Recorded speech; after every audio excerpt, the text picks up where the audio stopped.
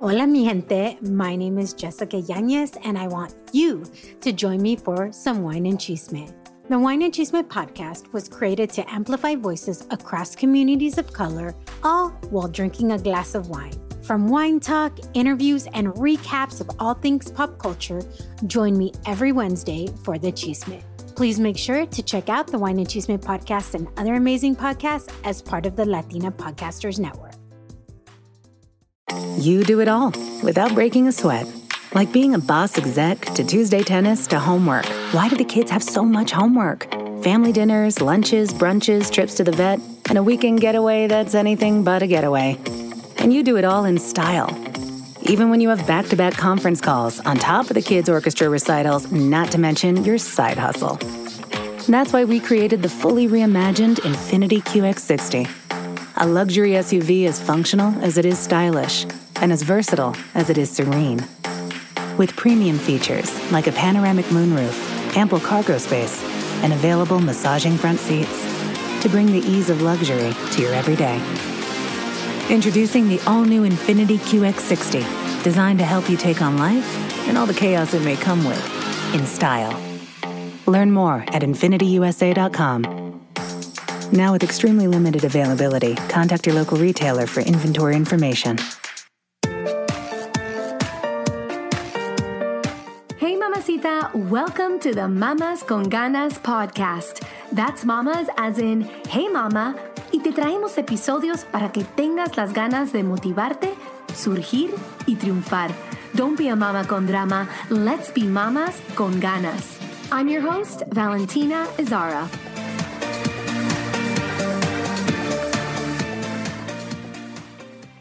Today on the Mamas con Ganas podcast, we're talking about overcoming differences in identity, specifically with regards to the LGBTQIA+ community. We will be discussing how to make space in our lives, not just for tolerance, but acceptance and inclusion when it comes to sexuality, sexual orientation, gender, etc. I'm aware that this subject, along with topics such as racism and immigration, have recently been subjects of political division. But I want to make it clear that when I discuss these subjects on the podcast, I'm not taking the stance of any religion or political party. Not because I don't have political or religious views of my own, but because I believe they are topics worth discussing in general. The more we resist those very topics that cause us discomfort, the more we feed into human division. Remember, this is a self-improvement podcast, and self-improvement doesn't shy away from examining and questioning our universal and personal beliefs, our preconceived biases, our formed assumptions, and the feelings generated from our adopted opinions. I say adopted because our thoughts are always chosen. They are simply opinions and perspectives. What we consider a truth is just another point of view. In any case, what I'm interested in from a self-improvement perspective is personal growth, expansion, coping successfully with cognitive dissonance, overcoming discomfort, and intentionally choosing for ourselves beliefs that empower us and the world. So, mamacita, as you listen to the testimonials and stories I'm sharing with you today, I invite you to open your hearts and your minds. Remember, let's be mamas con ganas. Hey, mamacita, I'm here with Kim Ely, licensed clinical social worker who's in private practice as a psychotherapist. Welcome to the podcast, Kim. Thank you so much for having me, Val. So Kim has been a longtime friend of mine since... True. Yes, it's been years, I think over 10 years that we've known each other. And she was actually the director of a beautiful play that I did back in 2014. I think honestly, Kim, that play that I did with you, we can tell them a little bit about what we did together in that play, but I played a lesbian woman called Julie Johnson. She found out her, I would say, who she was during the play, and it's a very inspirational story. To this date, Kim, it's one of my favorite characters that I've ever played. Oh, has a very special place in my heart. That's nice to hear, Val. Yeah. It's an important play. Really is. Yeah. About the discovery of someone's sexual orientation. It's awesome. Yes. And you had your own theater company previously, because Kim, before she became a social worker, she was an actor and a director. So yeah, that's psychotherapy. Yeah, I still have it. It's just that the pandemic kind of has it in the dark right now. But when I stumble upon a play that I really want to do and that I feel moved to do, or I write, then I'll flare it back up again. So let's keep our fingers crossed that happens too. Absolutely. Absolutely. And just so that people know the mission of what you produce, like why did you start producing certain things? So people get to know a little bit of background and why, because I feel like your platform, what you were doing, gave a voice to like a community that doesn't really have that much of a voice in terms of performance and yeah, you go ahead and explain a little bit. Yeah. I mean, so it's Kutumba Theater Project, KUTUMBA. And what we were focusing on, and in the future we'll focus on, is LGBTQ plus communities, more specifically the LBT plus part of it, because I think the G gets a lot of attention in different areas. And so it's L is for lesbian, gay is for gay, which some, I might add, some other people besides gay males use gay as a descriptive for themselves. And then we have the B, which is for bisexual people, T for trans, Q for queer. I'm going to keep going. I need you to educate my audience because I don't even know some of what it means. Like I've looked it up and then I forget. Okay. Yeah. Keep on going. So that's intersex. Then there's two Qs, because Q, it can also be for questioning.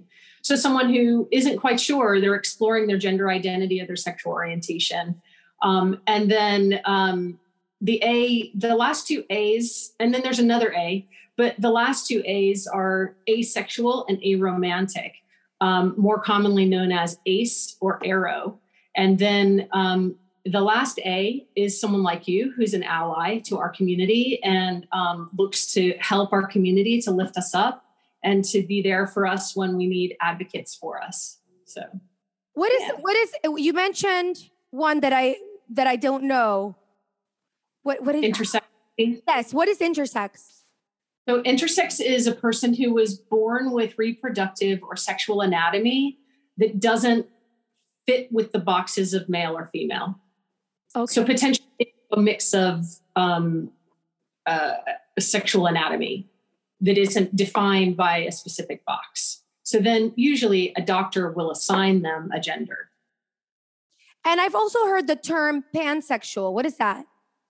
Yeah, so pansexual is when someone is more interested in the person than the anatomy or whatever the sexual organs might be. They're more interested in the personality of someone. So they can fall in love basically with anyone, regardless of all of that stuff. And what is cisgender? That's another word I've heard. Yeah, good question. I have so many questions. A lot of people are like, what does cis mean? And they don't really understand. So cis just means that if you were born and assigned female, and that is the gender that you align with throughout your life, then you're cisgender. If you're assigned, let's say, female at birth, but you eventually transition to male, acknowledge that you're more, you're a more transmasculine person, then that's a trans person. Okay. And that can happen with male or female. Yeah. Got it. Makes sense? Yes, absolutely. And there was another question of another word that I've heard, and now it just slipped my mind. If it comes back, I'll go back and ask you about that. Oh, yes. What does queer mean? Queer can mean anything and everything, right? So what we did in our community, by the way, I identify as gay and also non-binary, so I'm sure we'll get into that. But so queer can encompass so many different parts of our community. Some people just say queer because it's easier than going into all of the explanations. And it's a way of kind of reclaiming what used to be a slur, right? So queer used to be a slur. And it used to be a way of speaking maybe in a derogatory way to people or about people. And so I think my community has said, no, we're going to claim that back.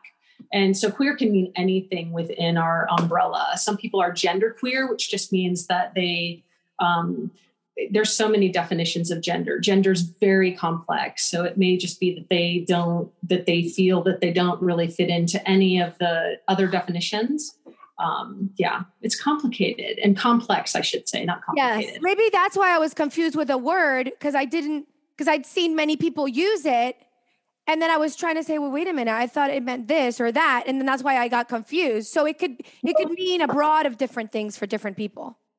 Sure. A good example would be too, is that someone who's cisgender identifies as potentially heterosexual, but then falls in love with someone who is potentially, let's say, trans. They may begin to say, well, I'm queer because I am attracted to someone who checks an other box, which is what most of us under the umbrella do. We check other boxes, right? Just like your audience checks an other box when it comes to being Latino, right? Yeah. Yes. Yeah. Very interesting. Okay. So we're learning here. I hope my mamacitas are learning right along with Right. So tell us a little bit, because I know a lot about you, Kim, but nobody else that's here. Can you tell them about you and about your beautiful story? Because you have, I think, I admire you in many ways. So tell them give us a little bit of the Kim background. Okay. Well, this may sound like I'm going to tell you a 14-hour story, but I'm not. I was adopted as an infant, and I was adopted into a family that's not, well, unfortunately not accepting, but not even that, not tolerant, and not even that they're intolerant. So it was like I was an alien plopped down into a situation. And I knew all along that I was gay. I knew from the very beginning that I was attracted to women, girls, obviously, when I was young. And so I just knew that I was different. And if you check an other box within the family unit that I was adopted into, it was problematic. So I think through hiding my own sexual orientation, my discovery of my gender identity, I think that was a slow and painful process at times, because I knew that I wouldn't be accepted by them. And that's really hard, because as a therapist, I know that everyone wants their parents to be proud of them. Everyone. And what's interesting is even people that I counsel who are in their 70s, they still think about what would make their parents proud. And that's what gets complicated for kids who are in the LGBTQ plus community, is that they really want their parents to be proud of them. And they don't want intolerance. They don't want even tolerance. They want acceptance, or at least a yearning for an understanding about them. Absolutely. Yeah. And you ended up writing a beautiful play about your story. I didn't know you were going to make this about me. It is about you, honey. It is totally about you. I mean, when I went to see that play, I mean, there's no way you go and see that and you don't cry, because you feel like, look, I get goosebumps just thinking about it. Like, it was written in it had comedy. Like, the person that you created, that persona that you created was such a beautiful, I loved it. I loved them. Tell them a little bit about what you ended up doing and creating, and then you taking the production elsewhere. Yeah. So interesting. I named the play Baby Girl it was very intentional naming it Baby Girl, because the story is semi-autobiographical. So I take a lot of liberties, and not all of it is based in fact. It's, kind of fun to play with truth and then mix it up a bit. But, I played with the reality of the character, and she is adopted, and she's someone who comes out through the process to a family that's not so tolerant. And then she goes out seeking her birth mother. And so it's a whole kind of adventure as far as her own identity and discoveries around that. But the reason I named it Baby Girl was because for 27 days, personally, for real, I was only named Baby Girl because that's what I was assigned at birth. And that's how I was known, because I didn't have a home. And so then once I was placed with my adopted family, obviously I got my name. But also I thought it was interesting when I did find my birth mother, that the one question I had was like, what would you have named me? And she said she didn't have a name for me, which was really kind of sad and tragic in its own way. But it made me think like, oh, wow. So that's why when I wrote the play, I named it Baby Girl. I don't know if that really answers your question. Oh, yes. Oh, touches my heart. I have a question for you for like people that are listening and they find themselves in a situation similar to yours where they're in a culture or family that's not accepting of who they are and who they want to be, and they want to live their life authentically. Like, what advice would you give them?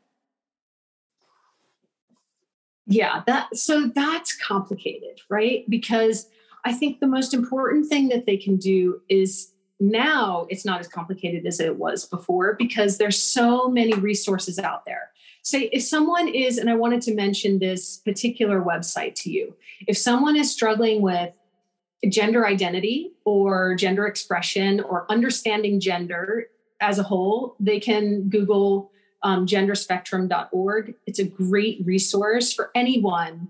If you're trying to understand someone who's trans or might be trans, if you think you might be trans. So there's so many resources on the web. You just want to make sure that you're looking at true resources and that you avoid looking at comments under potentially posts that can get really full of bigoted remarks, because that can be harmful to you. So the most important thing that someone can do when they're discovering their sexual orientation or their gender identity or really their lack of attraction to people, because ace and aro people exist too, people who are asexual and aromantic.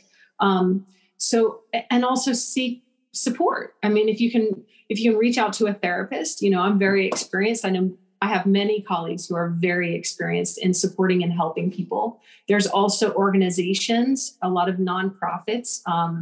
There's LGBTQ plus centers in major metropolitan areas, and even some of the smaller ones are starting to have them. I have this memory of when I knew that I was gay, but I hadn't come out to anyone. And my grandmother, I was living with her part of the time I was in college, and she came home and she said something about, and not in a derogatory way, but she said something about this lesbian who is her manager now. And so I literally secretly went over to speak to her because I thought, oh, maybe she can help me to understand myself better. And so I did. And she was like, you want to look for other people who are like you, and it was different back then. I'm obviously a different generation than the people coming up now. But I think really it's seeking out allies and people who, if you see a teacher and they're wearing like a rainbow wristband or they have a rainbow on their file cabinet, even in Florida, try to talk to them privately. And let them know how you're feeling. Confide in people that you feel like are safe. And if you have a gut instinct that someone's not going to be so safe, probably don't tell them. Not right now anyway. Build up your social network first of people that are your ally. I think that's a really good advice. And I think the message in general that I think when there's a will, there's a way. So if you Right. if you are surrounded by people that are not supportive, it's so important to seek people, like you said, that are, and that love you for who you are, period. Yes. And if you're surrounded by people who aren't supportive, definitely seek out a therapist. If you're over 18, obviously you can do that on your own. If you're under 18, that complicates things, but you could always, see a therapist because you need to talk with someone. And, if you're under 18, and hopefully the parent will allow that to happen. And Kim, if they want to be able to reach you, how can they get in contact with you? You have a website? I do. It's Kim Ehly. So it's KIMEHLY.com. As simple as that. Yeah. So people can reach out to me there. And then I have a profile on Psychology Today. Yeah. Wonderful. Also, just as an end note here, what is your wish for the future in terms of the world? Oh, I know that we've moved the needle. I know this is like a big question, but I feel like, life today is not life like it was during our grandma's age. When my grandma was born, she couldn't even wear pants. Now us wearing pants as women is like the most normal thing. So we've done such a huge shift. And I feel like we're in a moment in time now where we're still transitioning, and it's like the one thing that's inevitable always is change. But if you foresee the kind of change that you want, what would you say that you would want? Well, I do something on the grandma note, because there is one person that was within my adoptive family who made it so that I know about unconditional love. And that was my grandmother. So when I came out to my dad, he was the first one. He said, well, don't you like to dance with boys? And I said, well, I like to dance with girls better. It's pretty funny. And then moving on to my mom, who he said we had to tell. She had a meltdown about not having grandchildren, and it was really tough for her. She made it a lot about her. But then when I told my grandmother that I was gay, she said, well, just don't get funny with me. And she elbowed me. Topic. So I guess to answer that question, I would say, if we could all be like my grandmother, right? Like she grew up in a very conservative, religious, very Christian, indoctrinated home. And she always rolled with the times. My grandmother believed, and she had a great sense of humor, that we all need to be open-minded to change. She grew up in the deep South. I asked her, will you watch Mississippi Burning with me? And she did. And she changed her mind about race. Like, I think if we all can aspire to be like Ruth Prickler, who was my grandmother, if we can aspire to be like Ruth, then we'll all be better off. We can just live and let live, as long as we're not causing harm to someone else. That's the only caveat, really. Like, let's just live and let live. My next guest on this episode is Charles Perez, professional educator and former TV broadcast journalist.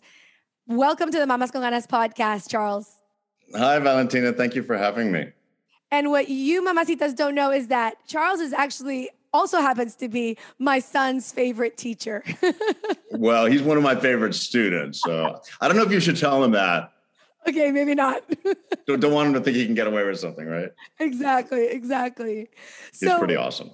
So Charles, I wanted to bring you on to get your perspective on what on identity and belonging, having to do with your story, your background. So tell us a little bit about yourself and tie it into your perspective of the importance of identity and belonging.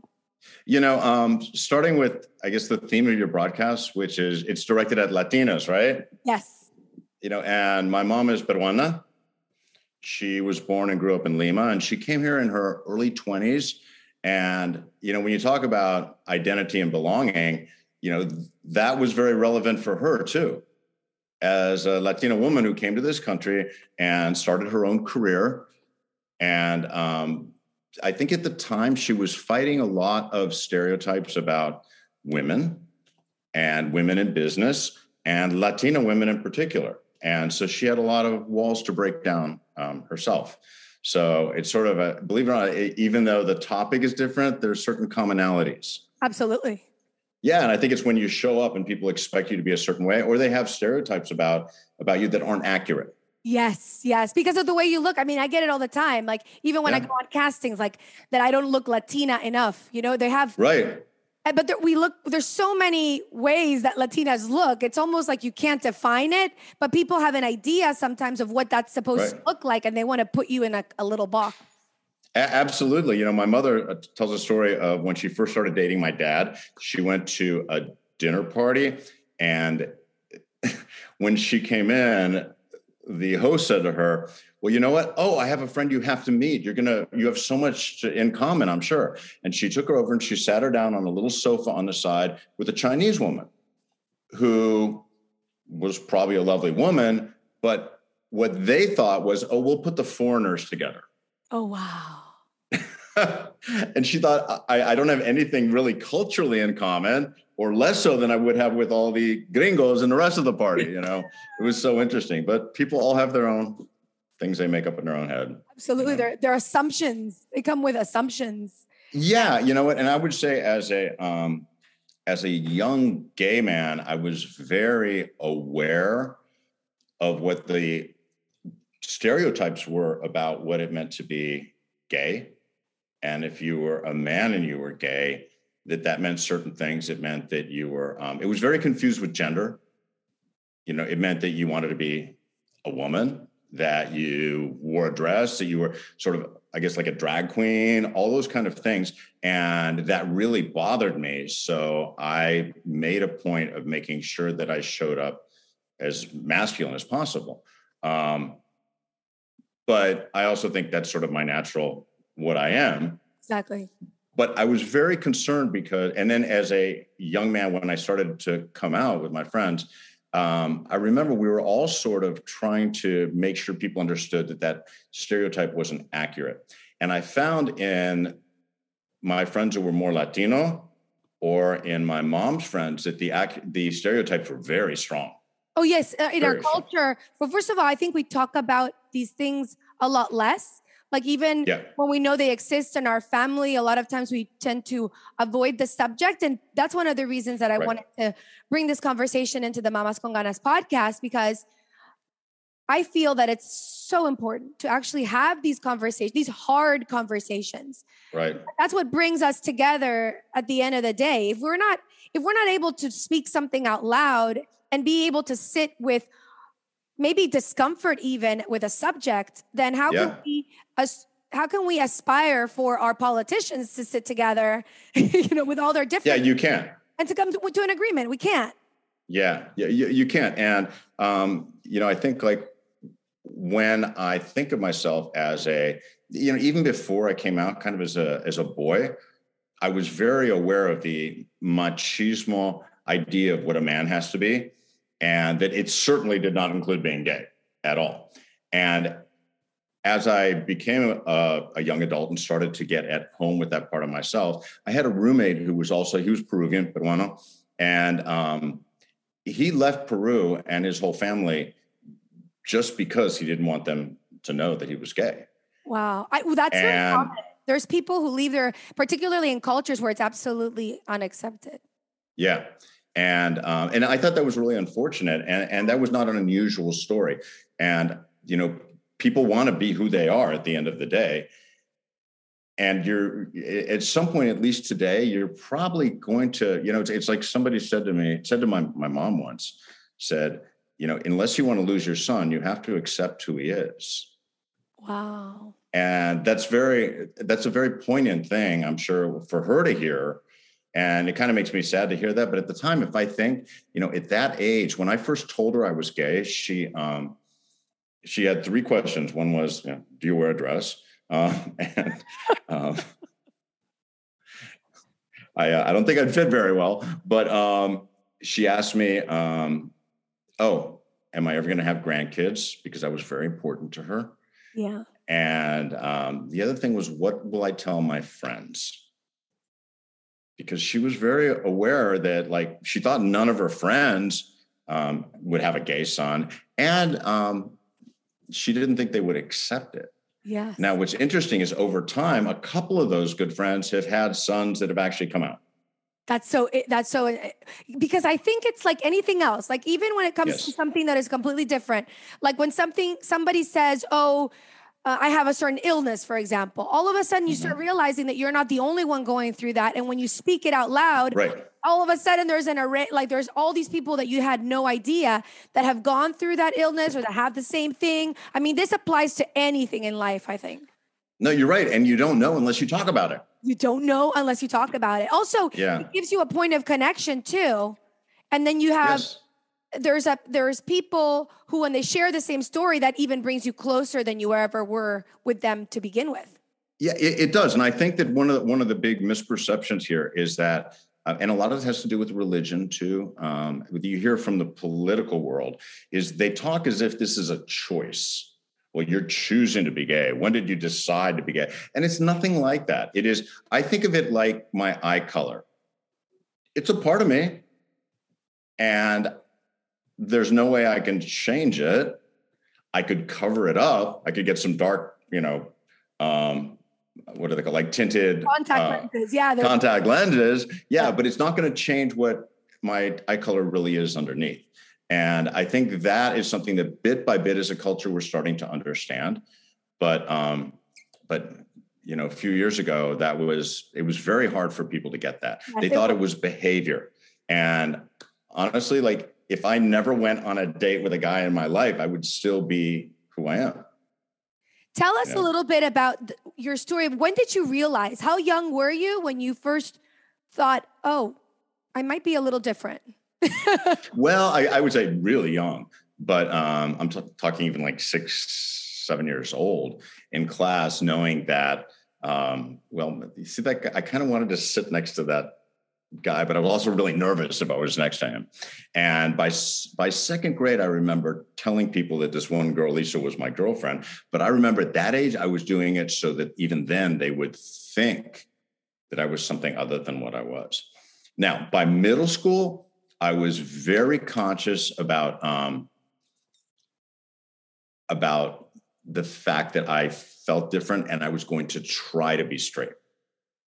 So it was like a clear decision at that point. Yeah, it was a clear decision by like 8th and 9th grade that, okay, I'm going to try to be straight here. I'm going to focus all my energy on this. And I'm going to start asking girls out, or like you do at that point, which is you ask someone to go steady with you in school. And, what it really means is, you meet after school for 20 minutes and you might steal your first kiss, something like that. But I found something was happening. And that was that my buddies, my guy friends who were having that first kiss, it seemed that their experience of it was really different than mine. Yeah, that it was obviously touching something in them, making them more excited, more interested, it was giving them feelings it wasn't giving me. Because I remember, to me, like those first kisses, yeah, they were fine, but nothing was lighting up inside of me. And that's when I realized, okay, I guess I just have to keep doing this. And I remember thinking, if I can keep doing this my whole life until I die, then my life will be successful because I got away with nobody ever knowing. So there was a lot of shame behind that. A lot of shame attached to it. And by the time I came out later on in life, well, I'll tell you the first time I ever had, I hope this isn't too personal for your podcast, but go on.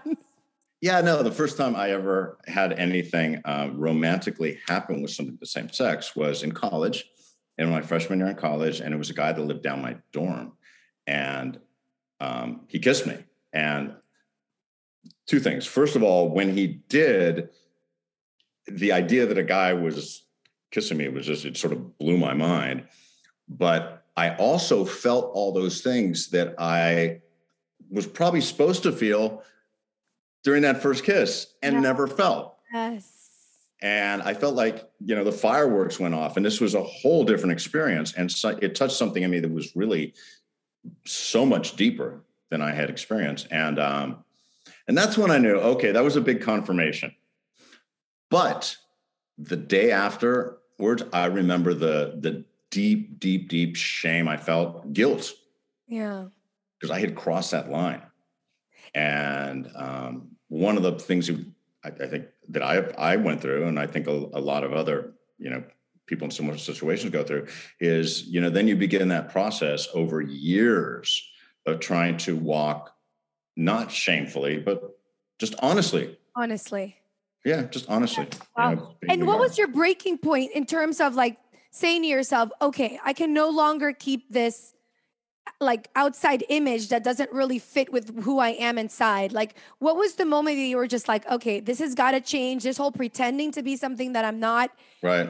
is no longer working for me, and I'm gonna step into the courage of having to, tell my family and friends and everybody. Well, there's sort of 2 points in that. One was personally, one was professionally. The personal point came when I just felt like I was lying to my mom, my family, everybody, and finally I just picked up the phone and came out. And my sister reacted very strongly. She felt that I had been lying to her for all these years, which honestly I had, but to me it was survival. And my mom, after I came out to her, she didn't talk to me for a few weeks, which doesn't seem long, but when you're in that period of time, you don't know if it's 2 weeks, 2 months, 2 years, forever. You don't know. Yeah. Yeah. And I remember feeling sad about that. But at the same time, I didn't regret what I had done because it felt so good to be honest about who I was, that I remember thinking to myself, even if she doesn't ever speak to me again, I have no regrets because I did not want to live in a lie. I felt like something had been taken off of me. Wow, like a Literally weight lifted. Yes, I can Yes, imagine. exactly. Well, like they say, And then the truth will set you free, right? yeah, and it's true. You know, it's very true.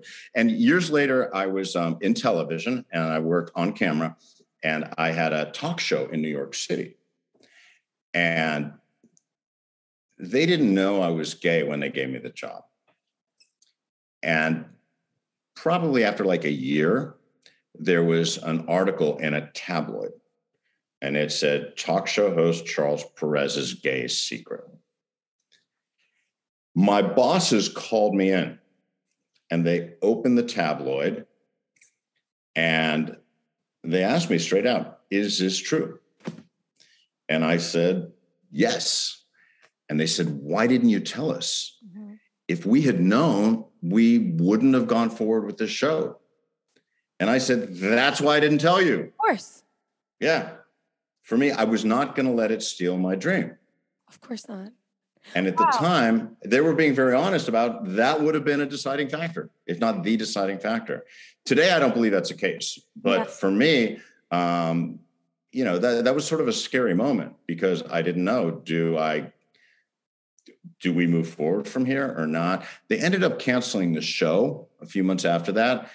And it never really made sense to me why, because the ratings were strong and moving upward, but they made a choice to get out. And at the time, Ellen DeGeneres was not out yet. And when she did finally come out on she had an evening sitcom, situation comedy. I remember that. Advertisers did pull out.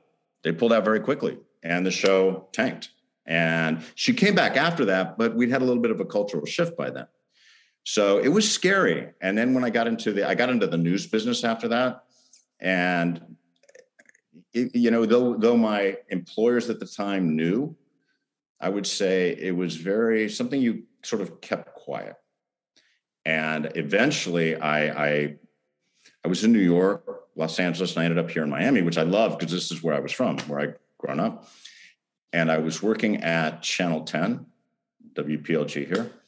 And that's when it finally just came to a head. And I had to make a choice. Either I'm going to be who I am, or I'm going to put my career first. And first of all, you know, who wants to be in that position?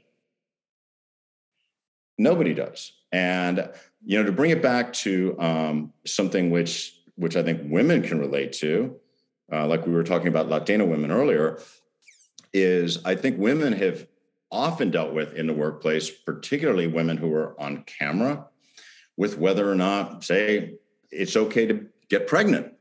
Oh, yes, absolutely. It's like it was such a taboo. Singers back in the day, like your career was ruined. Like as soon as you became pregnant, they shunned you. They stopped giving you advertising for your music, all that stuff. Right, absolutely. And some of the women I worked with would put off, you know, they wanted to start a family, but they would put it off till the very last minute they could, because they knew, even if it wasn't spoken, that it was sort of frowned upon. Yes. That maybe those better assignments, the better shows to anchor or be a reporter on would just sort of slip away from them. Yeah. Wow. Yeah, it was really tough. And I think there were a lot of the same feelings there as a gay man in that environment. It was just really, really, really well known. And you felt it inside that this is something you have to hide about who you are. And the sad part of that is you're actually asking people to live less than a full and complete life. I love that. Repeat that. You're asking people to live. Yeah. You're actually asking people to live less than a full and complete life. And we owe that to ourselves. And honestly, in our workplaces and everywhere, we should support that, because you're going to have happier people. Absolutely. And more complete people. And come on, at the end of the day, isn't our journey in life really to become more of who we are? Yes. Yeah. For ourselves, for our kids, for our families, for the world. Yes. It's kind of like rather than to hide it. Absolutely. It's kind of like when you're better to yourself, and part of that being better to yourself is being honest with yourself and living authentically. Right. When you're better for yourself and you respect yourself as you are, you're naturally more accepting and loving of others as well. Yeah, it goes together. It goes together. It's not limiting. You know, something about my mom when she came here. My mom came to the United States really to be free. She felt very contained by the world she'd grown up in Peru, which I think is not unlike a lot of Latin American countries. Yes. She felt that the world, the society she'd grown up in was very small or small-minded, especially for women, that the only choice she had was to marry somebody from a family that her parents liked, yes, that came from a same socioeconomic class, and that as a woman, she'd be really limited. And she didn't want to live in limitations like that. And so she came to the United States against her parents' wishes. You know, her mother had the priest come to the house before she left. And he brought the thing with the holy water, and he like put holy water on her and everything, you know, because it was considered really wrong what she was doing. Wow. She was choosing to be honest with herself and live the full potential of her life. And she also didn't like that the circle of people that she knew there, you know, which she remains friends with to this day, but that they were so, in a way, also judgmental of each other. And they were so worried about each other and what everybody was thinking. And she didn't want that. And if you think about it, those are sort of the circumstances that keep all of us from being who we are. Yes. You have to be willing to be brave enough to say, you know what, I may not get the approval of my circle of friends or even of my family, but being true to myself is more important. More important. Otherwise, we're all living lies and we're acting for each other. Yep. Absolutely. There's nothing like living authentically and stepping into that space. Otherwise, I feel like it's like taking a flower and just squishing it. Right. You have to let a flower be a flower. Right? You have to let a flower be a flower. Yeah, absolutely. And the truth is, we're all flowers. We really are. Later on, I would say right at the same time it was ending with the news station, I met who's my husband today, Keith. And we got married. And at the time, there were only 4 states in the United States we could get married in. Wow. So we had to do a little research. And what was so interesting was one of those states was Iowa. And I never would have thought Iowa, corn, middle of the country. I would have thought California, New York, but no, it was Iowa. And one of the reasons is they never created the laws against same-sex marriage in the first place, so they didn't have to go and create laws in favor of them. And if you think about in this country, the idea of liberal versus conservative, you know, wherever you are on it, you know, that's fine, it's your business. But some of the more conservative people who had opposed same-sex marriage, when you went to Iowa, they supported it because the idea was that government should stay out of your life. Yeah, it's like a laissez-faire. Yes. And in Iowa, that was sort of the attitude. And what's interesting, though, is a year later, we were in the process of adopting our daughter, and we adopted her in Kansas. Incredible. For the same reason. They had never created laws restricting us. So they were, you know, and this is in the Bible Belt, too. You would have thought that the religious fervor would have kept us from being welcome, but it was the exact opposite. We were welcome with open arms. And at the time we could not. Go ahead. No, and at the time we could not have adopted in the state of Florida because it was illegal. Gay adoption was illegal. So we had to go to Kansas. She was born, and we had to wait a period of time until it was finalized before we could come back to Florida, because we risked, especially since I'd been on television, we risked having the Department of Children and Families take her away from us. Oh. And we didn't want that to happen because we, you know, and for anyone who's adopted a child, it's just, or fostered a kid, it's an enormous obligation that you have. First of all, to the kid themselves, but even to the, in this case, the birth mother. You know, when she gave her up, you know, she's in essence saying, you know, I'm trusting you. Yeah. This child could have gone to other people too, but we picked her, but she picked us also. It was very mutual. And we were really blessed because she allowed us to be in the birth. So when she was born, her name is Madeline. When she was born, the doctor lifted her up and said to the birth mother, do you want to hold her? And she said, let them hold her first. Wow. And what was so amazing about that is, and now I get emotional, to this day, we're able to tell her, Papi and Daddy, we're the first ones to hold you from the time you were born. And it's just such a beautiful narrative for her to carry with her. As she grows up, she always knows that. So it's pretty wonderful. And see, that's what happens when you have an open heart and you embrace the possible, because there are lots of kids in our world who don't have a home and don't have two parents to love them. And, so I feel that's a privilege we have. Absolutely. I mean, exactly like you said, there's so many kids out there, and I see it now being in the foster system, that there's so much need. And so. Well, and come on, what bigger obligation do we have than to love, lift up, and provide security and a foundation for the next generation?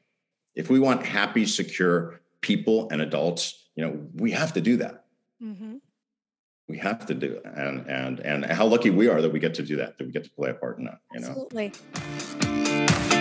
LGBTQIA plus families have unique strengths and experience distinct challenges. At Pacific Oaks College in Pasadena, experience an education that will prepare you to support this community. The Masters in Marriage and Family Therapy LGBTQIA plus Studies program will train you to work with communities from any background while providing affirmative therapy to LGBTQIA plus individuals. Pacific Oaks College, experience that impacts community. Learn more at pacificoaks.edu. Hola, mamacitas. Have you heard? Another awesome beauty brand just landed at Ulta Beauty, R.E.M. Beauty by Ariana Grande. R.E.M. Beauty makes the perfect addition to Ulta Beauty's unrivaled assortment, especially as Ulta Beauty is the exclusive retail partner for Ariana's beloved fragrances, including God is a Woman, Thank You Next, and more. Ulta Beauty will carry the full R.E.M. Beauty assortment, including the Chapter 1 collection, Ultraviolet, which houses the Midnight Shadow eyeshadow palette, At the Borderline eyeliner marker, On Your Collar matte lipstick, y mucho más. Ulta Beauty is thrilled to welcome R.E.M. Beauty to select store locations and Ulta.com. So head over to your Ulta Beauty store or to Ulta.com and shop R.E.M. Beauty by Ariana Grande, only at Ulta Beauty. Now, right now there's a lot, I guess, controversial debate with all these laws that are coming into Florida. And a lot of people are very against them because they say that they're discriminatory. Can you give us a little bit of what is your take on all these things? Like there's the do not say you're gay bill. Right. Yeah. The don't say gay. Don't say gay. That the governor signed. And then there's a backlash with Disney over that. There's a lot going on. You're right. I get it, because the idea of the bill is we don't want anyone to, say, impose something on our children when they're very young. But the problem is it's kind of not accurate. And what I mean by that is, like, I have a daughter, again, Madeline, who has two dads. If she's in her classroom in kindergarten or first grade or second grade, do we want her also to be kind of shamed from having two dads, or do we want her to start to believe that her family is wrong any more than, say, a family or a child who's being raised by one mom or one dad? The whole idea that there's just kind of one kind of family and that's the only way a family can look, maybe is a bit unjust, but it's also just not accurate today. Yeah. My daughter had, in her first grade classroom, there were 4 kids who had 2 moms or 2 dads. Now, do we act like those kids are just not there? Do we not acknowledge their families? And I think some people also sexualize it, meaning it's something it's not. It is about acknowledging families and our family units. This isn't about something other than that. It's not about making kids gay. I'll tell you, I was not around any gay people And I turned out gay anyways. No one made me straight. And no one's going to make your kid gay. It's any more than they're going to change their eye color. But I think a lack of information and fear.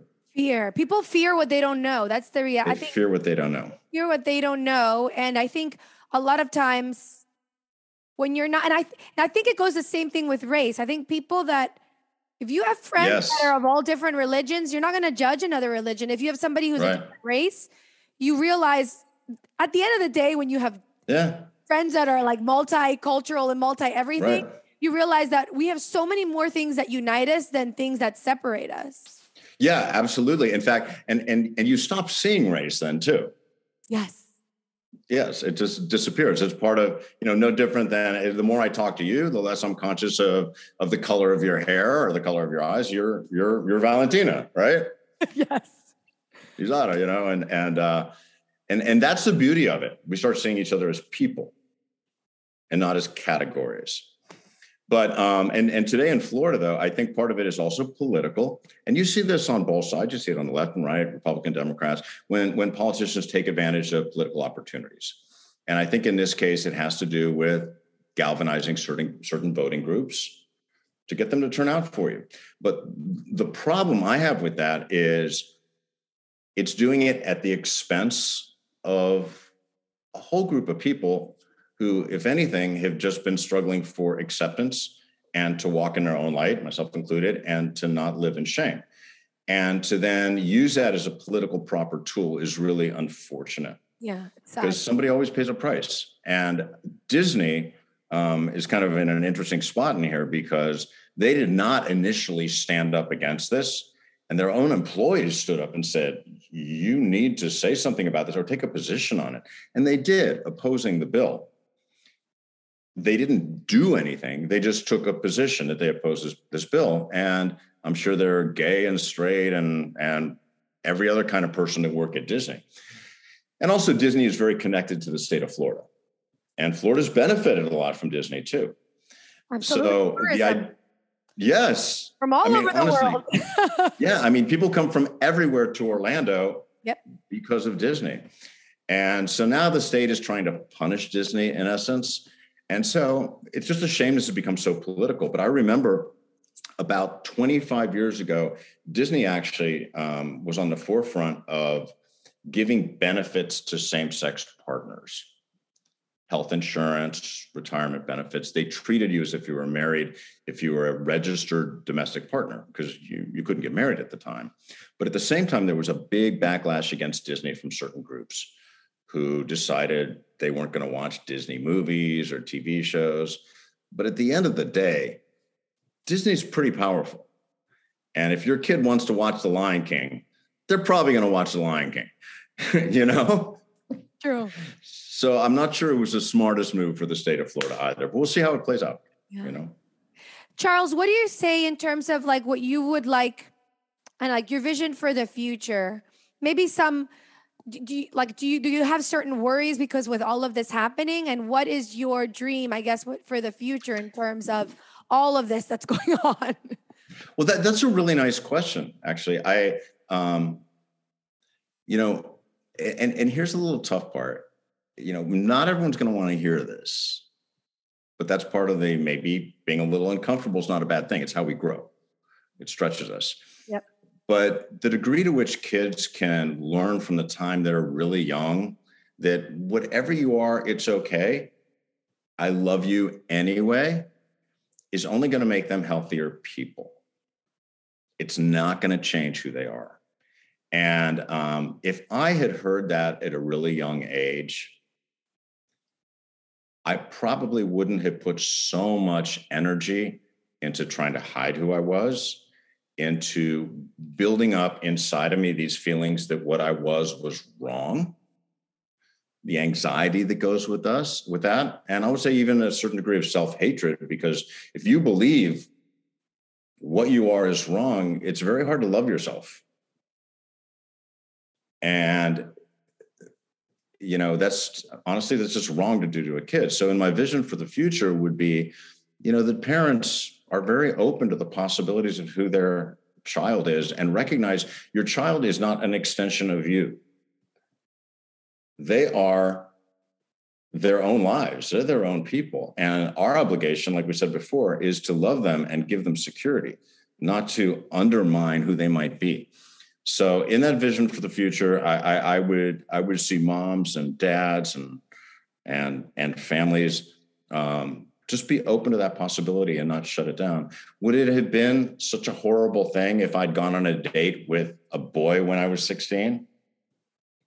No, it wouldn't have changed anything other than it may have made me feel love and that feeling inside that you get with your first kiss at a time when my other friends were feeling it. Yeah. And yeah, because I'll tell you, if you look at a high school with whatever, 300 kids in it, and not a single one of them is out, is that honest? Yeah. It's not. Mm-mm. It's not. So more and more kids are dipping their toes into this because they're seeing images on television and in advertising. And to be honest with you, it's not an overwhelming amount of images. It's not like you turn on your TV and you see gay everywhere. You may think you do because you didn't see any of it before. That's so true. You didn't. That's so true. Yeah. Nothing. Like I remember, I don't know, my teenage years were in the 90s. But I remember the first time I saw two girls kissing was in the MTV Music Awards. Right. And that was a big deal, right? That was a huge deal, you know? Yeah. And then now, like, I guess because we weren't used to seeing any of that, the other day, my kids love Lil Nas X. And right. Performing, but you know, we were there. We were with my parents. We were watching the MTV Music Awards, and it was, I think, shocking because we'd never really seen that. Like, right. You don't get to see that. And so, no, you don't. And for your viewers that don't know, yes. Yeah, he kissed his, I don't know if it was a boyfriend but he kissed another guy. And it was a big deal because no one had really done that, at least in that arena. And, but what it did is it said to more, men and women who are in that industry that just be who you are. And it also sent a message to kids, which this is the part that some people won't like, that there are gay people out there. Yeah. But there are. and it's like if you got rid of all the gay people in another generation, you'd have a whole new slew of them. It's part of human nature. And I don't think we're going to change it. It's been here since the beginning of who we are. So, but seeing that in artists too, I think also is just, it's kind of just like, it just becomes a part of, how do you say? It's just like another thing, like you said, it's okay. You have artists that you like that are African-American, other ones that are Latino. Right. It's just part of who they are, but it doesn't mean that you can't like their music or that you don't like it just because your sexual orientation is different. It doesn't make any sense. Right. Well, it's like, Anderson Cooper at CNN, he's gay, he's out, he and his husband have a kid. And I don't think anyone watches him now and thinks, oh, there's the gay guy. That's true. You get past that. But we didn't know we could get past that till recently. So that's part of the evolution of this whole topic and hopefully who we are as a society. I know there are people who want to go the other way, but here's the thing, Valentina.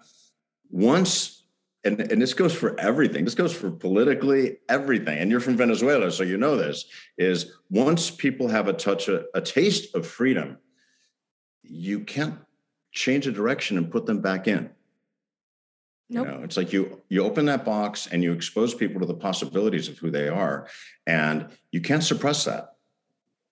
Absolutely. It's real. It's real. And I mentioned this on the last episode, but when you read the happiness index and the countries where people are the happiest and feel the most fulfilled, right? It's the countries where people have the right to choose how they want to live. Yes. Right. Absolutely. That's absolutely. A huge factor for happiness. And the thing about that is those are all also really productive countries with very high levels of literacy and education. Yeah. It says something. Yeah, no, absolutely. Yeah. Absolutely. Yeah. They're the countries going in the right direction, actually. So that's my hope for the future. So we see more of that and more honesty and more love and more embracing who we are and more embracing each other, because you know what? We're not here for that long. So we might as well make the best of our time here. I know, it goes so fast. Yes. Yes. It's way too fast. Yeah, way too fast. Exactly. When you're a kid, you don't know that. You think it's forever, but no. I have a funny story with that. Please. This week I did an audition and the role literally was middle-aged woman. And it gave me such a shock. I'm like, what? I'm middle-aged? Like, what is going on? Yes. When did that happen, right? When did that happen? What do you mean I'm middle-aged? Yeah. Yeah. You know what? We got to embrace it. We got to embrace whatever the next chapter is. And here's the awesome part of it, though. I think we live at a time where, being middle-aged is pretty full of lots of possibilities. And middle age lasts a long time now. It lasts a long, long time. That's right. It's not, people don't get old the way they used to. They stay young and vital for a long time, which is great. If you just look at our politicians running this country, regardless of the political spectrum, I mean, the fact that you have, whether it's Trump or Biden or Mitch McConnell or Nancy Pelosi, none of those people are young, but look at how vital they are. Yes. It's pretty great, actually. Yes. Well, I mean, that's another topic on its own, like ageism. That's another thing. Because before, I mean, it is a good topic. In our country, like in Venezuela, you were able to put an advertisement for like looking for somebody who's 35 and younger. And so they discriminate so much with age. And I think that's another stereotype we're trying to get rid of. Like, listen, I might be over 35, but absolutely, I have a lot in here and in here, Well, because once again, it's not honest about who we are and what we're capable of. We should, if you think about what we learn in our lifetimes and the experiences we gain, we should become more valuable. It's true. Yeah. True. So, and that goes across the spectrum. That's why maybe the theme here is really honesty, living honestly and in our full selves and loving ourselves. Yeah, absolutely. Thank you so much for coming on the podcast. And hey, thank you. You're amazing, Valentine. Thank you for giving this whole topic a voice. And thank you for talking to me about something that can cause so much division and discomfort in people, because I feel like you nailed it when you said discomfort is what makes you grow. There's no way of growing, whether it's mentally or physically, without first going through discomfort. It doesn't matter what you're doing. If you're becoming a better athlete, if you're learning a new skill, it takes discomfort. And sometimes we repel the discomfort so much. What in reality needs to happen is to have these conversations of discomfort so we can grow as a society. Right. And if our lives were just about being comfortable, it'd be kind of boring. Totally. So on that note, let's go be uncomfortable. Let's be uncomfortable. I love it. Thank you, Charles. Thank you. My next guest on this episode is Grayson Kaufman. Grayson is 17 years old, a junior in high school, and identifies as non-binary. She also oh my God, I'm sorry. I fucked up. Sorry, that's so funny. Oh my gosh. I might laugh. They also identify, they also use the pronoun they. My goodness, I already messed up, Grayson. This is awful. It's okay. It happens all the time. Okay, you know what, Mamacita? I refer to my audience as Mamacita. Grayson, if you don't mind, I'm going to leave that as is. That's fine. I feel like that already shows how ignorant people are. And I just... It's not ignorant. It's an accident. It's okay. It happens all the time. It happened to me like 3 times today. It's okay. It wasn't intentional. Oh my gosh. It's so funny because, I was telling you, like, we have a friend in common that introduced us. And when they were speaking about you, they were saying they, and then I got confused and I'm like, wait a minute, are they introducing me to twins? Or is it like a group of friends? And like, it's just me. It's just, there you go. It's just me. Thank you for being on the podcast, first of all. And of course, talking about this subject, I think a lot of people are uncomfortable. And of course, of making faux pas like I just did, because we feel like we're like messing up. And particularly people of my generation, we're kind of, I don't know, I think we're, let's say, innocent or completely ignorant because we didn't grow up in a generation where we had different pronouns. Yeah. Could you share with us, like, your experience, like, how you were raised and what you identified, and a little bit of how you got to the point where you just felt that there was a disconnect there, and then how you eventually got to identify as non-binary. And explain to us, because most people I think don't even know what non-binary is. Explain actually what that means as well. So tell us your story. All right. Well, I'll start by just explaining a little bit of what non-binary is. So typically there are two sexes, technically three, but we're going to stick with the main two, which is male and female. And that is the sex you're born as, like your chromosomes, your genetic makeup, what puberty you go through, that sort of thing. But gender is completely different. Gender is your mind. So what you personally associate as, and it is the way your brain is wired, and it can be wired in so many different ways that there's no true way to define how many genders there actually are.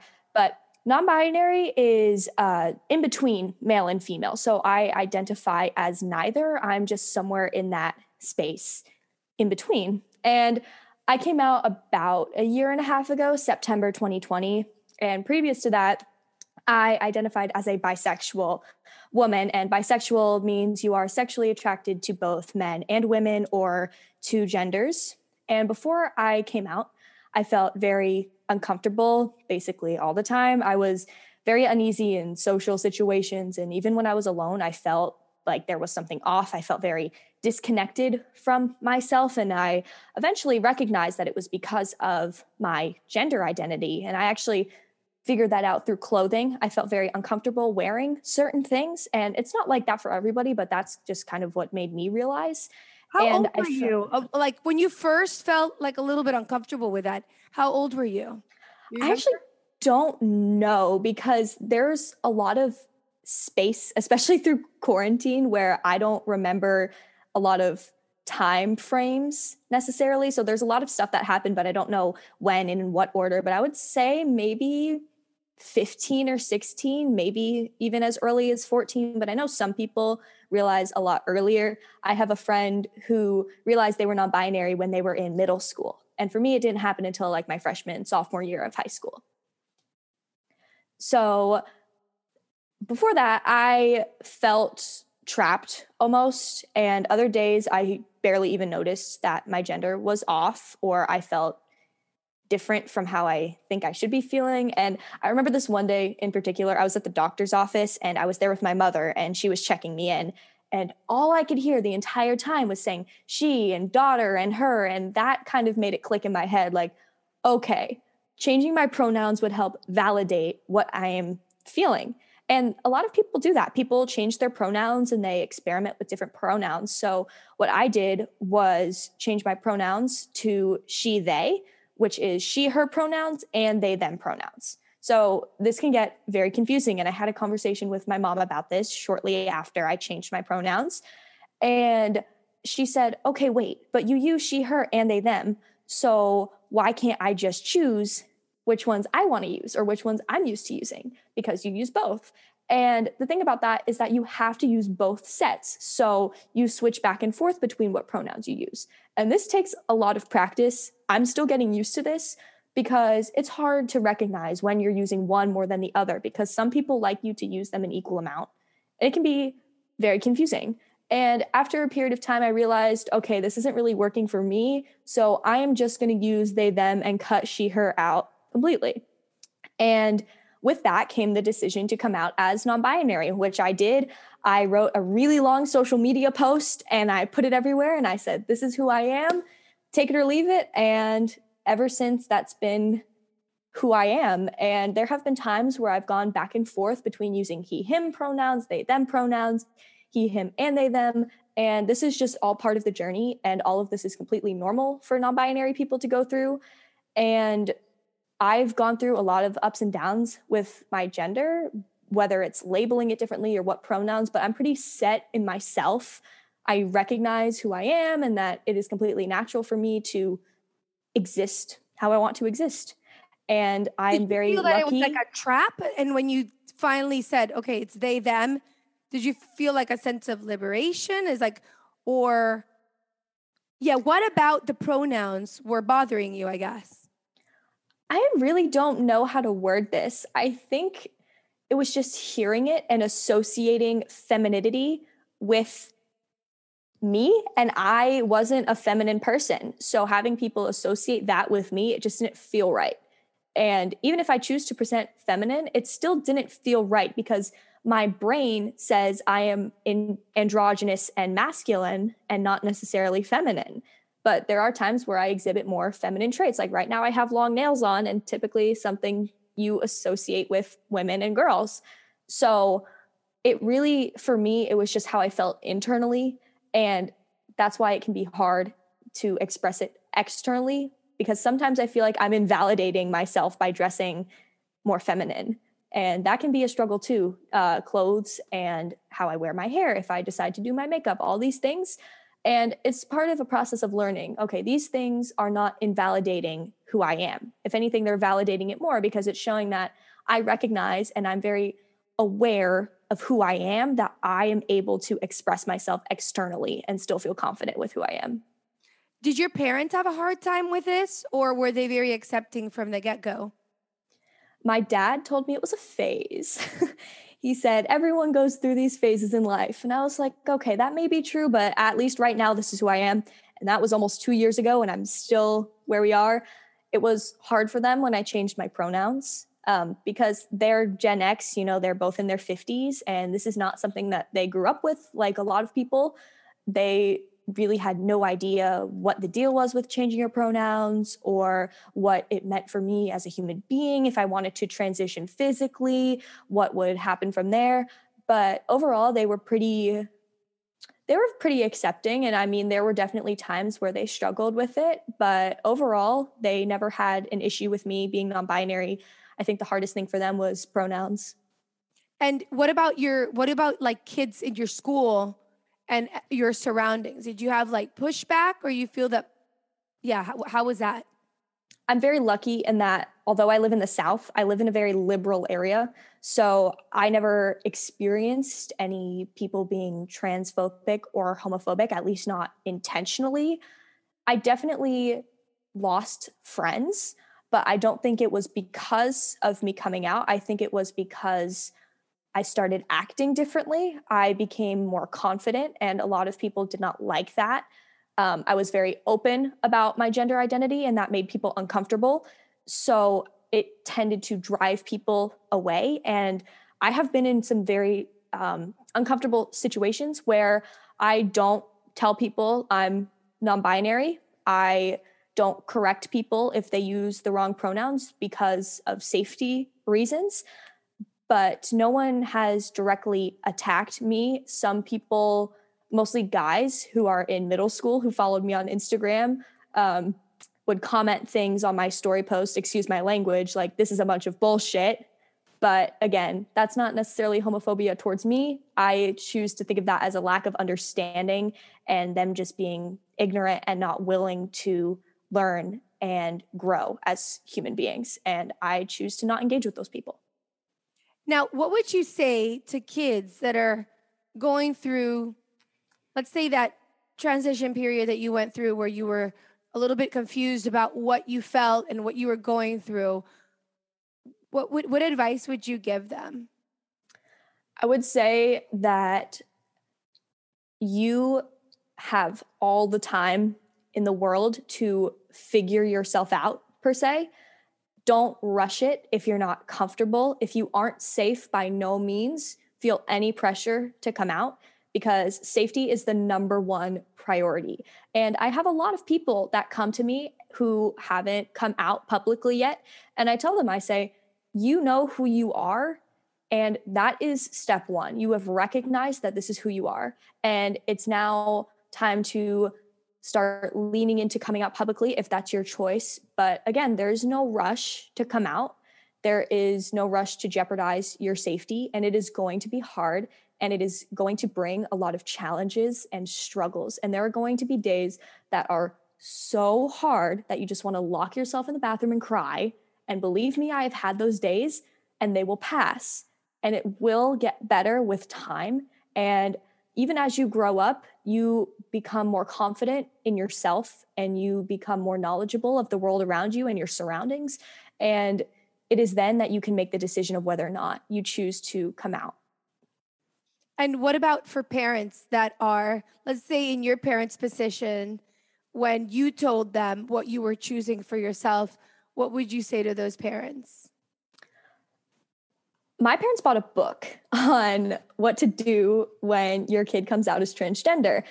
And I think that that was a great step. It shows that although the book was a terrible book, I think that their willingness to learn was great. And I think that for parents of transgender and non-binary kids, just educating yourself is step one. Asking your kid questions is so important, because my parents and I have had fights over things just because they didn't ask me first. And that communication, there shouldn't be a wall put up. If your child is choosing to feel comfortable and safe coming to you, I think that that is great. And asking these questions and accepting them and loving them and just willingness to learn and open your heart and open your mind it makes all the difference. Even if you don't know a lot about the subject, just being there and being a safe space for your child while they're already going through so much is critical. That's amazing. I know you've had a lot of also support, with your faith. Would you mind telling the audience what your religious faith is, and also how that has played a part in everything? So I am practicing conservative Judaism, and I found a lot of security within my religion, because part of Judaism is asking questions and learning constantly. And my rabbi's willingness to talk with me and ask me questions, and our communication has been able to really strengthen my identity and my faith. And I've also gone to a lot of Jewish sleepaway camps. All through my childhood, I went to these sleepaway camps. And it was especially last year, I was put in a dorm with guys instead of girls for the first time. And I was a little nervous about this at first, but then I was overwhelmed with how incredibly accepting and supportive everybody there was. And we all just we held hands, we prayed together, we went to services together, we learned together, and it was a really beautiful experience. And I didn't feel as though there was any sort of disconnect. And there are some sectors of Judaism that are less accepting than others. And I think that that is very difficult. You'll find that in Orthodox Judaism, they have, let's call it a barrier in between the men and the women. And the men sit on one side and the women sit on the other side during services. And that sort of thing is where it can be tricky as a non-binary person. I know several non-binary people who have had trouble going back to their synagogues after coming out because they don't feel comfortable sitting on one side or the other, because they think I don't belong on either side. And I can't speak for those people because I don't practice that sector of Judaism. But overall, I have had just some incredible experiences and learning with other non-binary people who practice Judaism as well. It has been great. And I have just learned so much from them. I think a lot of times we always tend to think of these stories, or when we hear them in the news, a lot of times it's when the parents don't accept it or the religion doesn't accept it, or when the kids are bullied at school for when they come out as, with their identity.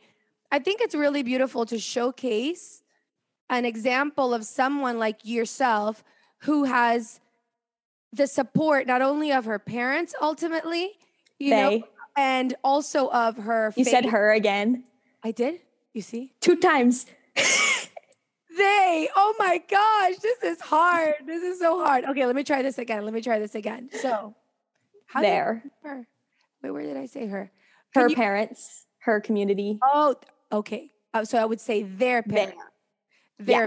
Okay, thank you for correcting me. You got it. Okay, so yeah, to showcase a story, of someone who has had the support of their parents and the support of their community and their religion and their friends at school as well. Because I think the smile that I see on your face and the security and confidence, this comes from, I think, acceptance and your loving environment. I can absolutely tell that that's the type of environment that you come from. And that is literally what I just wish for everybody in the world, that they are also able to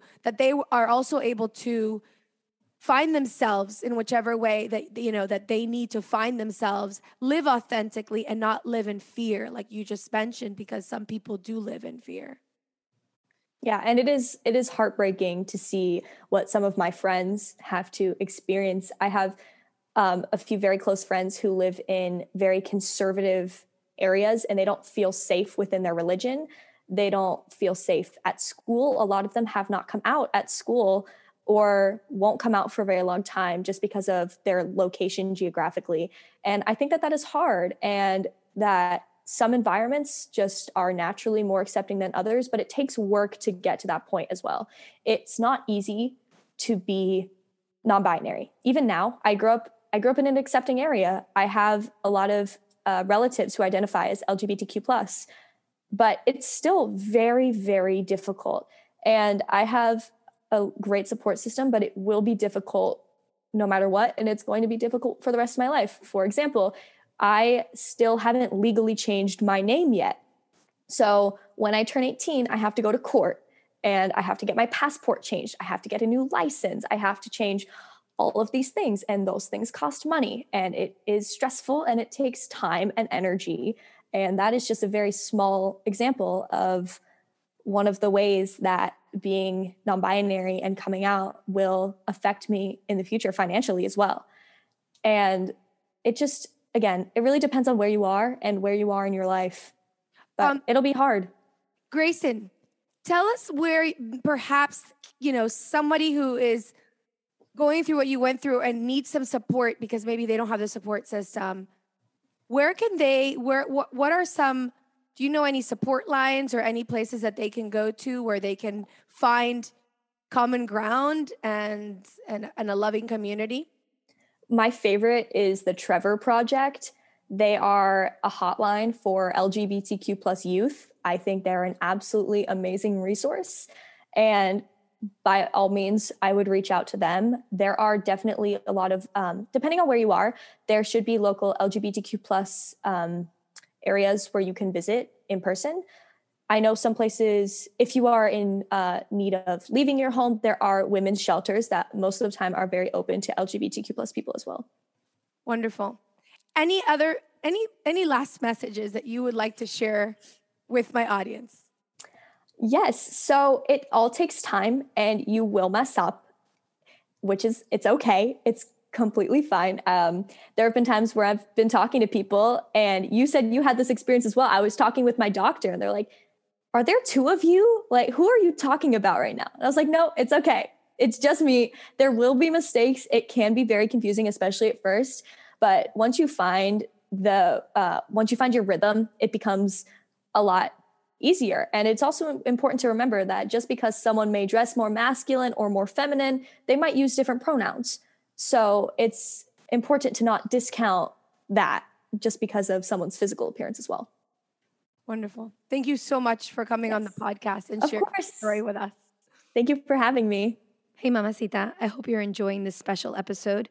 Now I want to pass the mic over to two mothers who want to share their story with you. Hi, my name is Milena. I was born in Colombia, and my husband was born in Mexico.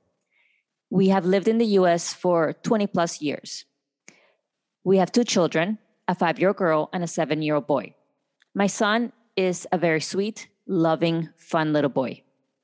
He likes to dance, sing, build things, jump around, and loves to color. His favorite color is pink. And we noticed early on that he favored the traditional female toys and activities. We took him to Disney when he was around 4, and he met Minnie Mouse in person. And he was mesmerized by her beautiful pink shiny dress. He would wear a towel around his body and call himself a princess, and he would dance around. When that started happening, we had family and friends that would correct him and tell him that he was wearing a toga and that he was a prince, not a princess. At first, I wasn't sure how to handle this. I wanted my son to be happy, and I was scared for him to be made fun of for saying these things. I also didn't know what was the best way to respond to some of these comments. They were coming from people who are close to me and I know that love us. So my husband and I chose to go to a therapist to help us better navigate it. Since the beginning, we both were on board that our child's happiness came before anybody else's, regardless of how uncomfortable that might make them. The advice from the therapist was very good and simple. Let the kid be a kid. At this point, we cannot put our adult thoughts and prejudices onto his choice of toys and likes or dislikes. If he wants to wear a dress, let him wear a dress. Give him the choice of experimenting with different toys and don't shame his choices. What I want for both my children is for them to be happy, kind, well-rounded humans. They will go through different stages of their lives, just like everyone else. They will have struggles, and some of them may be very tough ones. I am here to support them and try to teach them how to reach a peaceful and fulfilled life. So I take them to different activities, some more stereotypical female, some more male. I try to be lenient and strict when I have to be. I want them to learn and know that they should be true to themselves and choose what makes them happy. I also want them to know that they can't always have their way, and it is important to follow directions. I believe this will help them achieve a well-balanced, happy, and peaceful life with a healthy self-esteem. When he was only 6, my son told me one day before going to school, "Mama, I have to face my fears." And he chose to wear some girly shoes. He came home that day as happy as always. This might not always be the case, but then again, it might. I was so proud of him. We have been lucky to have found support in family and friends, but we have also chosen like-minded people and kept the negativity away. I want my son to know that his dad and I love him very much, and whichever direction he decides to go with in his preferences for dressing and being in general, we will support him and have his back. They will both always have a safe space with us. Hi, my name is Jessica. I'm a school counselor and I'm the mother of 2 sons. My eldest son is who I'm going to be sharing this story about. Growing up, my son, as a 4-year-old, he was always the child in school that would wear the fairy costume, but never the truck driver costume. He would wear the princess costume, but never anything masculine. He even wanted to bring a My Little Pony book bag to school. This was in pre-K. My mother-in-law, may she rest in peace, is really the one who encouraged him. When he got the book bag, my husband and I had a conversation with him and we told him, now, you know people are going to stare at you and they're going to think that you're different, but if you're okay with that, then we're okay with that. And he was definitely confident. We also told him that if at any point in time he wanted to change it out for something different, that he could. So a few weeks later, he came to us and said, you know what? I have a little headache about this My Little Pony book bag. Could you get me a Minions book bag? I said, sure. So we got him the Minions book bag. Remember, he was only 4 years old with this. At some point, we thought all of this was a phase, trying on mommy's bras, the heels, whatnot, but the signs were everywhere. He even connected with his future kindergarten teacher while he was in pre-K by commenting on her outfit every day. He would compliment her. He would talk about her fashion, what kind of makeup she was wearing, whether she matched or not, and if he thought it was fashionable. We were pleasantly surprised because everyone just absolutely adored him. Being a school counselor myself, being in the industry, I've attended a lot of workshops for professional development. I also used to be a school social worker. So being a school social worker and now a school counselor, I've attended a lot of different types of workshops. And one of them being, we've had a lot of LGBT organizations from the community come out and speak to us. One of the moments that stands out for me is there was a person who was the head of this LGBT organization, and he told us the story of how when he was a child, he was openly gay and told us that. And he will never forget that his parents never let him go down the pink aisle of the stores, right? They only wanted him to go down the aisles with like trucks and action figures and things like that. So that automatically hit me that I never wanted to be that parent because he was a child at the time. And this is something that greatly affected him as an adult. And he remembered it to that day. And that is something that I have always remembered. I came home and spoke to my husband about that. And I said, I never want to be that parent. I don't never want to be those parents. So that man's parents and their choices had him grow up in a way that was not genuine. And I never wanted my child to have that feeling. We never wanted our child to have that feeling. Now, was this comfortable right away? Absolutely not. There were times when my son wanted to wear girls' clothing, and I initially said no. Little by little, we let him pick and choose things, and I realized that I could not have a fear of judgment because this is what made him happy. As he got older, we got into a conversation if he was okay being in his body, because I wondered if he was possibly a transgendered child. We have gay family members and friends, so he was aware of what all of this meant. He was even aware that there was such a thing as having surgery to change one's anatomy. So in conversation one day, because we are very open with him, and he kind of has an old soul, so he's very mature socially and emotionally. So in conversation, I asked him if he was okay with his boy parts, and he said he was. He would just always tell me he thought it would be easier being a girl so that he could just wear whatever he wanted. To this day, at 12 years old, he only shops in the girls section because he likes the way that things fit. He likes them form-fitting, and lots of the boys' clothing are loose-fitting. So every school year, I also start the school year and have conversations with every single teacher that he has. This year, he started middle school. We actually moved to Naples, although he lived his whole life in Miami, so it was a new community. So in Naples, it's not as diverse. And starting middle school, not only were we concerned, but so was he. So he started the school year very toned down. He kept everything very simple, black and white accessories, literally black and white accessories. And the more he became more social and he made some friends, he decided to express himself and wear his colors and tie-dye accessories, including his lunch bag and his book bag and all of that. He's had some bullying issues the last couple of years, including this year, but we always deal with it right away. We're very upfront with the counselors, with administration, and he knows that his parents will also stand up for him as well. And we face everything head on. So that has also helped. One of his biggest dislikes in our society is when teachers or anyone in the school want to separate boys and girls due to gender. Okay, girls over here, boys over here for various activities. He doesn't necessarily purely identify as either one. He doesn't feel fully like a boy because he doesn't relate to how boys act in their interests, but he knows he's not fully a girl either. He's expressed this to his teachers, and they usually figure something out for him, which lead to larger conversations. So when this has come up in the past, we've talked about it, whether he speaks up or I say something. Actually, something that happened yesterday that he told me coincidentally, his PE teacher was doing something by separating boys and girls.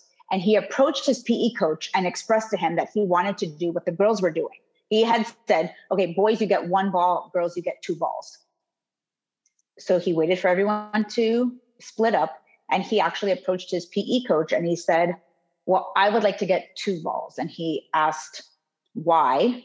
My son didn't remember exactly what the conversation was, but his response had to do with, well, I don't care what people think because I believe that the coach said, well, what about the rest of the class? Like, what are they going to say? And he said, I don't care what they have to say. This is what I want to do. And the response of the PE coach was, son, I have a high level of respect for you. And that made him super happy. And that made us very happy. And I was so happy that he was able to advocate for himself. And that's something that we have kind of taught him to do.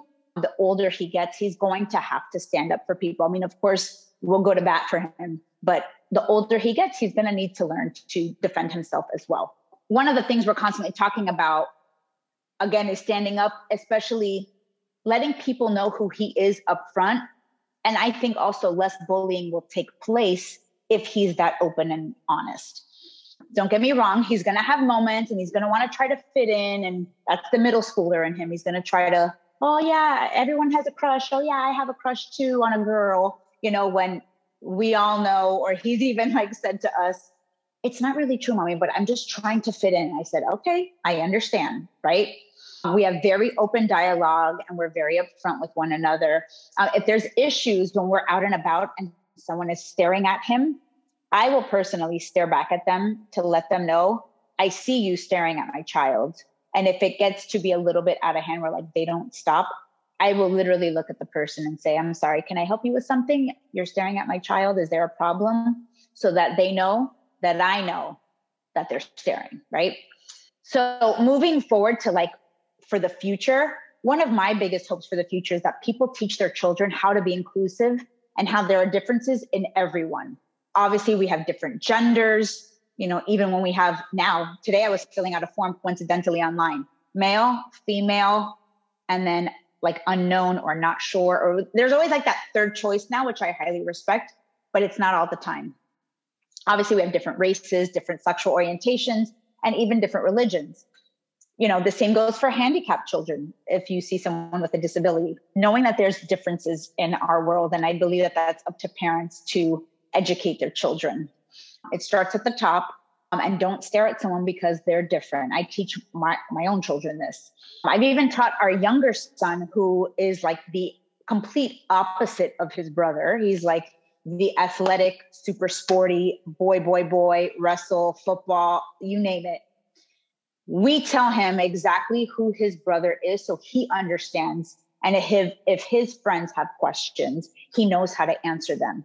He's 9. He's a little bit more emotionally immature. So we kind of like break it down, but we need him to know exactly who his brother is. And he does understand because he's probably gonna have to defend him one day as well. When I asked our son about his message for the future and for our society, this is exactly what he told me. He wishes that all families and parents accept their children the way they are. With support, they can get through anything. And his quote that he shared was, life would be boring if we were all the same. That's why God gave us our own unique personalities. Thank you for listening to this episode of the Mamas con Ganas podcast. If you have any comments or insights you'd like to share with us regards to this episode, go to mamasconganas.com/133. Hasta la próxima. Las quiero mucho. Hey, it's Valentina. Espero te gustó este episodio de nuestro podcast. If you liked it, or if any of our content has inspired you in any way, I'd be ever so grateful if you showed some amorcito by reviewing us on iTunes or wherever you listen to us. Every single review will help us reach more mamacitas so they can live their life con muchas ganas. It's because of you, our listeners, that we're able to create contenido para otras latinas. 1,000,000 de gracias por suscribirte, escuchar y compartir nuestro podcast. Si tienen preguntas, comentarios y más, pueden visitar nuestra página web mamasconganas.com or follow us on social media at mamasconganas. You can also write me directly at info@mamasconganas.com. Hasta la próxima, es Valentina recordándote, don't be a mama con drama. Let's be mamas con ganas. Besitos.